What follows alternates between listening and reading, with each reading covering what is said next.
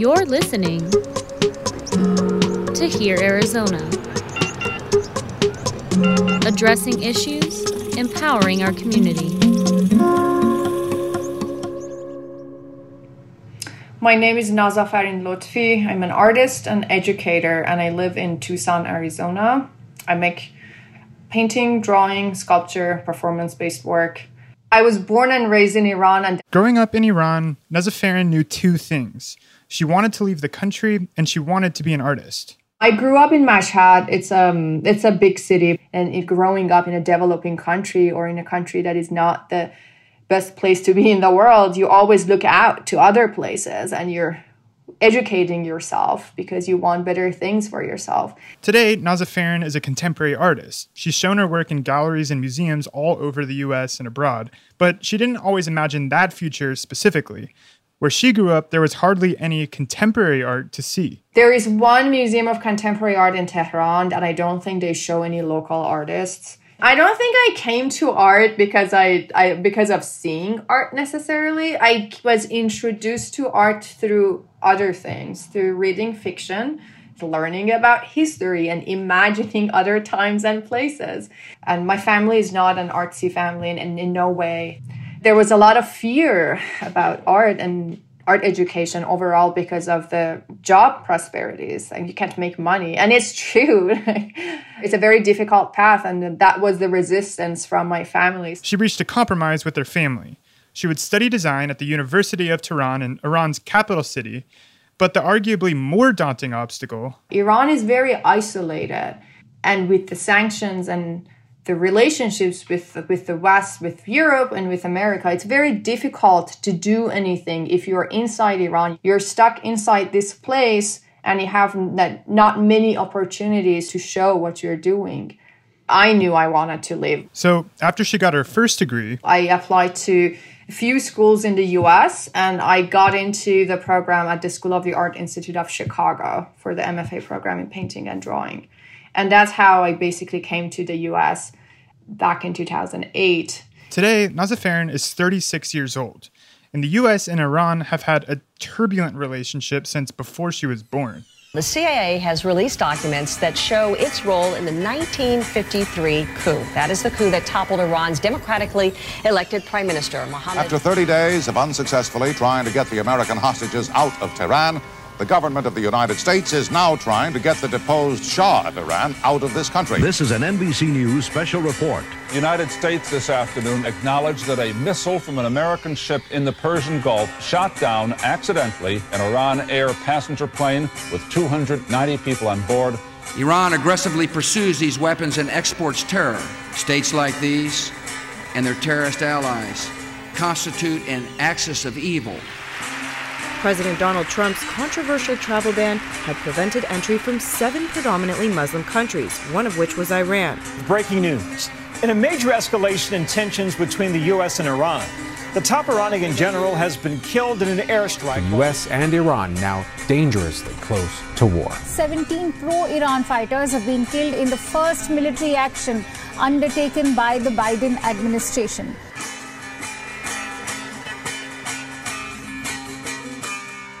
Every single thing that happens politically affects me and my community's personal lives. And the best example of that is the travel ban that Trump put in effect. And that literally meant us being separated from each other, from our parents, from our siblings, from our friends, cousins. Nazafarin's been plugged into this news her whole life because it shaped her circumstances. But when she came to the U.S., she said she was shocked by how little people here knew about the Middle East. You think it's America, like everyone knows everything. It's like a land of freedom, right? She stayed in Chicago for a while after graduate school and moved to Tucson 4 years ago. Despite the tensions between Nazafarin's home country and the one she lives in now, she said there's also similarities, especially now that she's moved from the big windy city to the desert. I spend more time with the land, with the earth, with nature, which in some ways for me it was a return to like how I grew up, close to mountains, close to earth, in the desert. All of that were things that I knew from my childhood. So I was thinking very much between the relation the relationship between like bodies as things, like the thing you find in the world that is not called human or animate or living, has a potential to become a living thing. And the desert environment is very interesting because there are a lot of things in it that they don't seem to be alive, but they're alive, right? From the rocks to some of the cacti that they seem like, oh my God, like are these things living? And then like in the spring they bloom and then you're like blown away. Nazha Farin has a group of sculptures on display now at the Phoenix Art Museum, right outside the Violet Protest exhibition room, the project we explored in our last episode. Her sculptures are made from painted and hollow papier-mâché shells that formed over the top of everyday objects, like her own chair, backpack, and paint bottles. At first, they look rock solid and inert, like they'd stub your toe if you ran into them. But upon closer inspection, they seem light and mobile, more like people huddled under blankets. What once seemed dead comes to life. What is object or what is subject? The things that we like elevate to become worthy of attention and exploration is called the subject, and the things that are not worthy of subjectivity are called objects. So I'm very interested in removing those binaries and making things that can be both objects and subjects. It's something we've heard over and over in this series. Art can make the world around us spring to life. It can help us realize beauty, hardships, and opportunities. There's all these things we sometimes tune out. Birds, rocks, cacti, news in faraway places, even exciting possibilities for our own lives. I strived for becoming a better person and wanting a different kind of life because I had experienced it in reading stories or like watching movies. And I think art can play a very significant role in what we want to hope for the future. You know, like what kind of society do we want to live in? On this episode of the State of the Arts podcast, we take a look at what it takes to make a community that fosters and supports artists, a community that's full of inspiration and growth. And that's like where I find art actually extremely important in like building a future society. It's like a garden. You design a garden, it's not going to happen tomorrow or next week. It'll take 5 years, or in the desert, it might take 10 years until it's fully grown and beautiful.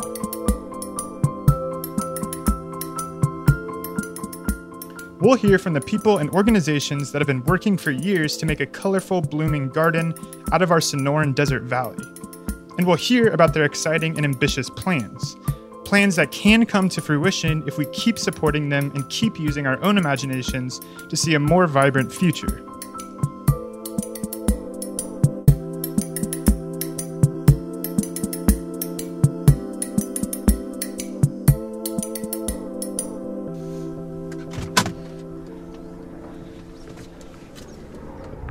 It's a warm and cloudy April afternoon as I pull up to my destination in a quiet Paradise Valley neighborhood at the base of Camelback Mountain. The house is Japanese style, low to the ground with sleek edges. Hello. I'm Anthony. I need a mask. I'm vaccinated, You're vaccinated. Yeah. So are we. So Okay. And inside, it's full of art. This is a German artist we found at a fair in San Francisco.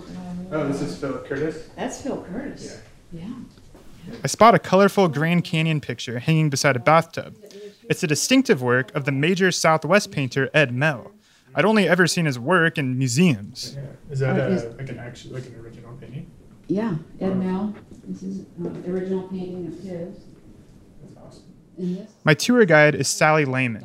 She lives here with her husband Richard. For me, it's almost spiritual, some of my art, but also some is challenging, and I like that. You know, it doesn't give all the time. You have to keep looking and looking at it to make it reveal itself. Today, they're both in their 70s and they've settled down in the Phoenix area, but they've lived and collected art all over the world. Richard's long career in banking has taken them from Germany to New York to St. Louis to London, and his success has allowed them to donate money and support the arts. Nazha Farin's current exhibition was a part of a $2,000 grant the museum gave to multiple emerging artists in 2019. And Phoenix Art Museum grants for emerging artists will continue for at least 10 more years now, thanks to a pledge from Richard and Sally. The Lehmans hope their support will jumpstart artists' careers and the public's imagination. And that's what I love, young people, kids, to get into the museum and get inspired. And even if there's only one thing they see, it's, I think arts are just so important for the psyche and understanding of the world around us. And while the $2,000 doesn't seem like a ton of money, it can make a huge difference for artists who are getting started, often working second jobs to make ends meet. Naza Farron doesn't consider herself to be an emerging artist. She finished her arts master's degree a full decade ago, but still, the grant has really helped propel her career. So yeah, it's really not the easiest to support a practice without having a job, right? Or without having any sort of support. This grant, for me personally, was in the monetary aspect of it, was very, very helpful because that just helped me to pay my studio rent for a few months without thinking about like finding other sources for a little bit. And because of the grant, Naza Farron met a curator who invited her to do a prestigious arts residency in San Antonio at a place called Art Pace. It's the Pace Salsa, yes. Linda Pace, who was an artist herself from the Pace family, and she donated all her wealth to art in San Antonio. And we need more of that in Arizona. Why do we need more of that in Arizona? As we've explored in previous episodes, it's a little harder here for arts organizations. Arizona ranks around 46th in per capita state legislative arts funding each year, according to Arizona Citizens for the Arts. Tim Rogers, the Phoenix Art Museum CEO we heard from last episode, has an interesting perspective because he worked previously as a director of a museum in Florida. Without strong state or county or city financial support, it makes the situation that much more difficult. We do get a fair amount of support from the city, and that's great. But where I was in Miami, we not only had support from the city, but we also had very strong support from the county, and we had support from the state. You may have seen the museum's famous Monet Flowering Arches painting, or their fascinating and shocking Frida Kahlo work, The Suicide of Dorothy Hale. Those and hundreds of other pieces were donated to the museum, many from wealthy people who believed in the power of art. As Rogers puts it, when you're in a community that is supporting art and culture, it's a better community for all of us. Not only just in terms of there's more art to see or there's more music to hear, but I mean in terms of the overall kind of environment, the level of thought, the kind of care we have for one another as community members. And I think that when you have a healthy art community, you have a healthy community. David Geffen, the billionaire music mogul, J. Paul Getty, the oil tycoon and one-time richest man in America, the Walton family, founders of Walmart, basketball stars LeBron James and Michael Jordan, they've all donated multiple millions of dollars to the arts, in some cases building their own museums. I wondered why super successful people choose to give away their fortunes to the arts of all things. So I asked Richard Lehman. There's a whole plethora of things that are valuable to society, that contribute to the society, and, you can't support them all. So to some degree, you end up, I think, supporting things that you are interested in. Having art is so important that we have artists in our community, that we promote art, that art heals. And there's all kinds of ways art also benefits the well-being of people. And if I'm knowledgeable about that, then I might also want to donate art as a way of showing my altruistic. This is Famita Handy. I'm a professor at the School of Social Policy and Practice at the University of Pennsylvania. Famita is an economist by training, and her academic work has been driven by a very specific quandary. And as an economist, it was always a puzzle why people work so hard to make money and then turn around and give it away. And so, from that economist perspective, she studied people's motives for donating money, as well as what they get in return for giving. I think the benefits of philanthropy are surprisingly greater to the philanthropist than you would imagine. We know that there are lots of benefits to giving. And benefits and motives are connected. If you're doing it because you think you're going to get something out of it, you're less likely to benefit from it. Famita has found that people give for all kinds of reasons. They want to make an impact. They care about a particular thing that's close to them, like the layman's with art. They might want tax write-offs or name recognition. But the important thing is, if you're giving because you really care and you want to make the world a better place, the benefits are real and measurable. When I give a gift, it makes me feel good. And now we have neuroscience that shows that parts of your brain that light up are similar parts of the brain that when you eat chocolate.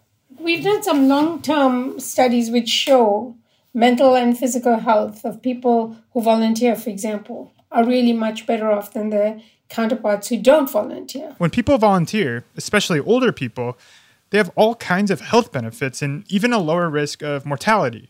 And she did another study with an even more surprising result. It's called the good looker giving effect. Famita and her colleagues had people rate other people's attractiveness based on their high school photos. Some of those who appeared in the photographs had given to causes as adults, and others hadn't. And then they had people rate those same people's photos from when they were older, with no knowledge of their giving behavior. Well, we found, controlling for all other things, that people who give, other people rate them better looking, and the better looking people that people have rated, they're more likely to be giving. Famita is careful to point out that this isn't necessarily a cause and effect situation. It's not that giving away time and money makes you more attractive, but it's an interesting study and goes along with all the others that show that giving really pays off for people. It makes them feel good and makes them actually healthier and more likely to live a long life. Hopefully, Sally and Richard are getting some of those benefits, but they aren't reserved for wealthy people that can donate tens of thousands of dollars. They're available to all of us, as long as we give what we can and do it with genuine motives. We know that now Nessa Farron's work is at the Phoenix Art Museum and in San Antonio. But I wanted to know what else was possible if we supported our local arts organizations. So I got in touch with a bunch of them and asked, what would you do if you had more money? Hi there, my name is Sean Daniels. I'm the Kasser Family Artistic Director of Arizona Theater Company. Just this week, we are doing a digital production online that's going to be viewed by 55 schools. That means 4,000 students are going to get to watch some theater online. That's happening because we're offering it free. And we're able to send it out digitally. And so if we had more funding, what would I do? I would make sure that every time we had a student matinee, it was digitally captured and sent out for free to every school in the state of Arizona so that every kid can see representation on stage, they can see empathy, they can see people working together, collaborating to be able to pull something off. All the great things that, regardless of whether you're going to become a theater maker or not, it makes you a better person. It makes you a better citizen. My name is Michelle McLennan. I'm the president of the Chandler Cultural Foundation. We are the 501c3 management company of the Chandler Center for the Arts and the Vision Gallery in downtown Chandler. And what we would do with an influx in funding is invest money to aid in our community's recovery. By paying artists for artist in residency programs that focus on ways to navigate our emotions and feelings, to have challenging conversations with regard to equity and inclusion. My name is David Lloyd Bradley, and I am president of the Arizona Art Alliance. The Art Alliance helps arts organizations get funding and do marketing. They bring artists together to network and learn from each other, and they help them with the business side of things and get artists' work out in front of a larger audience. It's about the awareness of the ideas that artists come up with, because artists create the future. Artists reveal the unknown. With more funding, David said they could help organizations automate a lot of their administrative duties and free up more time and energy for creativity. My name is Hannah Whitaker. I'm the Gallery and Communications Coordinator at Chico Arte y Cultura. We are an art and culture nonprofit whose mission is to amplify the voices and practice of Latinx and Indigenous artists of the Southwest through exhibition, workshops, residencies, community events, and more. More funding would provide us with the necessary means to facilitate international collaboration and professional development courses. Hello, I'm Jessica Flowers, Program Director at Free Arts for Abused Children of Arizona. With an increase in arts funding, Free Arts for Abused Children of Arizona would be able to expand our programs statewide, ensuring that every child and family that has been impacted by abuse, neglect, or homelessness in Arizona has access to resilience-building arts programs and caring adult mentors. So my name is Joseph Benish. I'm the head of Arizona Citizens for the Arts. So the short version of what we do is I'm essentially the lobbyist for the arts in Arizona. So Joseph is working hard to convince our state legislators to give more money to arts, to move Arizona out from the bottom of the pack in arts funding. The last few years, we've got $2 million. Now, that $2 million, as you can imagine, if you do the math, does not go very far when you spread it out across the entire state of Arizona amongst, a couple hundred plus organizations. But Joseph said that without his organization keeping the pressure on the state's legislatures, they could easily leave the arts off the budget entirely, something that's happened in this state before. And he said with more money, they could dedicate more manpower to convincing our government that art is a really good investment. Donating to Arizona Citizens for Arts is a little different. It doesn't go straight to an arts organization, but it does go towards raising money for arts organizations. And they do a good job putting their money to work. I like to think of us as a multiplier. We're a small organization with a budget of about $200,000, but we're able to get historically about $2 million that goes out to arts organizations across the state. So an investment in us has a 10-to-1 return. So if people are members of ours or donate or come to our events, for every $1 they spend, we're able to turn that into $10 that goes back out to the arts community. That money could go to an organization like Hila Lancianos called Support Phoenix Artists. Hila has been making jewelry for a few years now, but she said it's always been hard to connect with other artists, to find a place and a way for them to all come together. And when the pandemic came and wiped out all the art shows she and others rely on to make their living, she decided it was time to make that group she always wished she had. The idea behind Support Phoenix Artists was to remind people to go out and buy art. Go out and spend money with your local maker or your local artists. And recently, the organization has shifted its focus to supporting emerging artists and artists of color. So I was born in Israel, and my parents moved to the U.S. when I was pretty young. Hebrew is still my first language. I know what it's like to be on the outside looking in. I know what it's like to not have a lot of the resources that your peers have. But she doesn't just do it for artists. She does it for her city, for her community. Art, Hila said, is a crucial part of Phoenix preserving its identity as it grows and changes year after year. I think it is more important now than ever for the arts to maintain a foothold, maintain an anchor in the center of this city that is rapidly gentrifying and just rapidly growing. And the first thing to get washed out is just usually, poor people and art. And yeah, I just don't want to see that happen. A more ambitious goal she has for the future. One of my long-term goals is to build a huge community center that's either free or accessible to most people, where people can explore different arts. Like, you don't have to sign up for a multi-week workshop or anything. You could just show up and jump in the music room and play the guitar with your friends. Or you can grab some coffee and then go to the painting room and paint some stuff and just kind of explore. Just a little playground, like an adult playground. Hila said she really found her passion making jewelry. All my friends are artists and chefs and entrepreneurs, and I've always felt like the person who's not fulfilling their potential in the group. Then I finally found this craft, and just the way that I feel when I'm making stuff, and it just feels so, everything in the world falls into place when I'm doing this. And she really wants to help other people find their things too. That's why she wants to open an adult playground for people to experiment until they find something that clicks.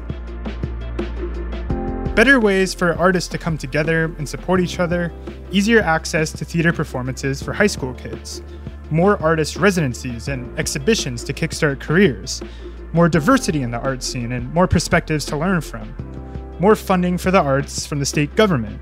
The leaders of our arts organizations are full of good ideas for boosting our art scene and enhancing our community.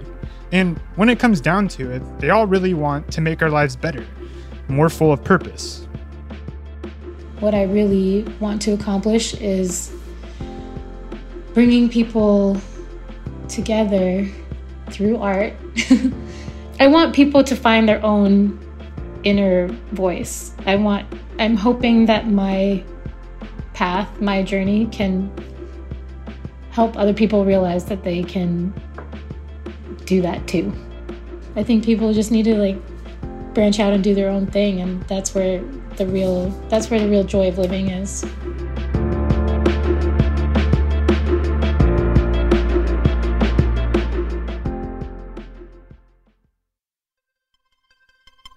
You just listened to an entire podcast episode on the arts, so obviously this issue carries some weight for you. To learn more about the organizations we profiled and the issues they face, visit our website, heararizona.org. That's HEAR Arizona. Tell all your friends to check us out too. They can search for Hear Arizona on their favorite podcast listening app, Apple Podcasts, Stitcher, NPR One, Spotify. And since we're all about empowering our community, we want you to be a part of the conversation. Follow Hear Arizona on Facebook, Twitter, and Instagram. This podcast series is made possible by a grant from the Virginia G. Piper Charitable Trust. Hear Arizona is a production of the Division of Public Service at Rio Salado College, which includes Sun Sounds, Spot 127, KBOC, and KJZZ. Special thanks to Nazafarin Lotfi, the Phoenix Art Museum, Richard and Sally Lehman, Chico Arte and Cultura, Free Arts for Abused Children of Arizona, Arizona Citizens for the Arts, Arizona Art Alliance, Chandler Cultural Foundation, Support Phoenix Artists, and the Arizona Theater Company for their help with this episode. The music in this episode was by me, the Arizona Persian Cultural Center, and Arizona artist The Maine. This episode was produced, written, directed, and hosted by me, Anthony Wallace. Linda Pastore is our executive producer. Hi, this is Scott Bork from Hear Arizona Podcasts. Since you're still listening, you're obviously a fan of ours. We want to hear more from you. Visit heararizona.org and take our listener survey. That's HEAR Arizona.org. Thanks for listening.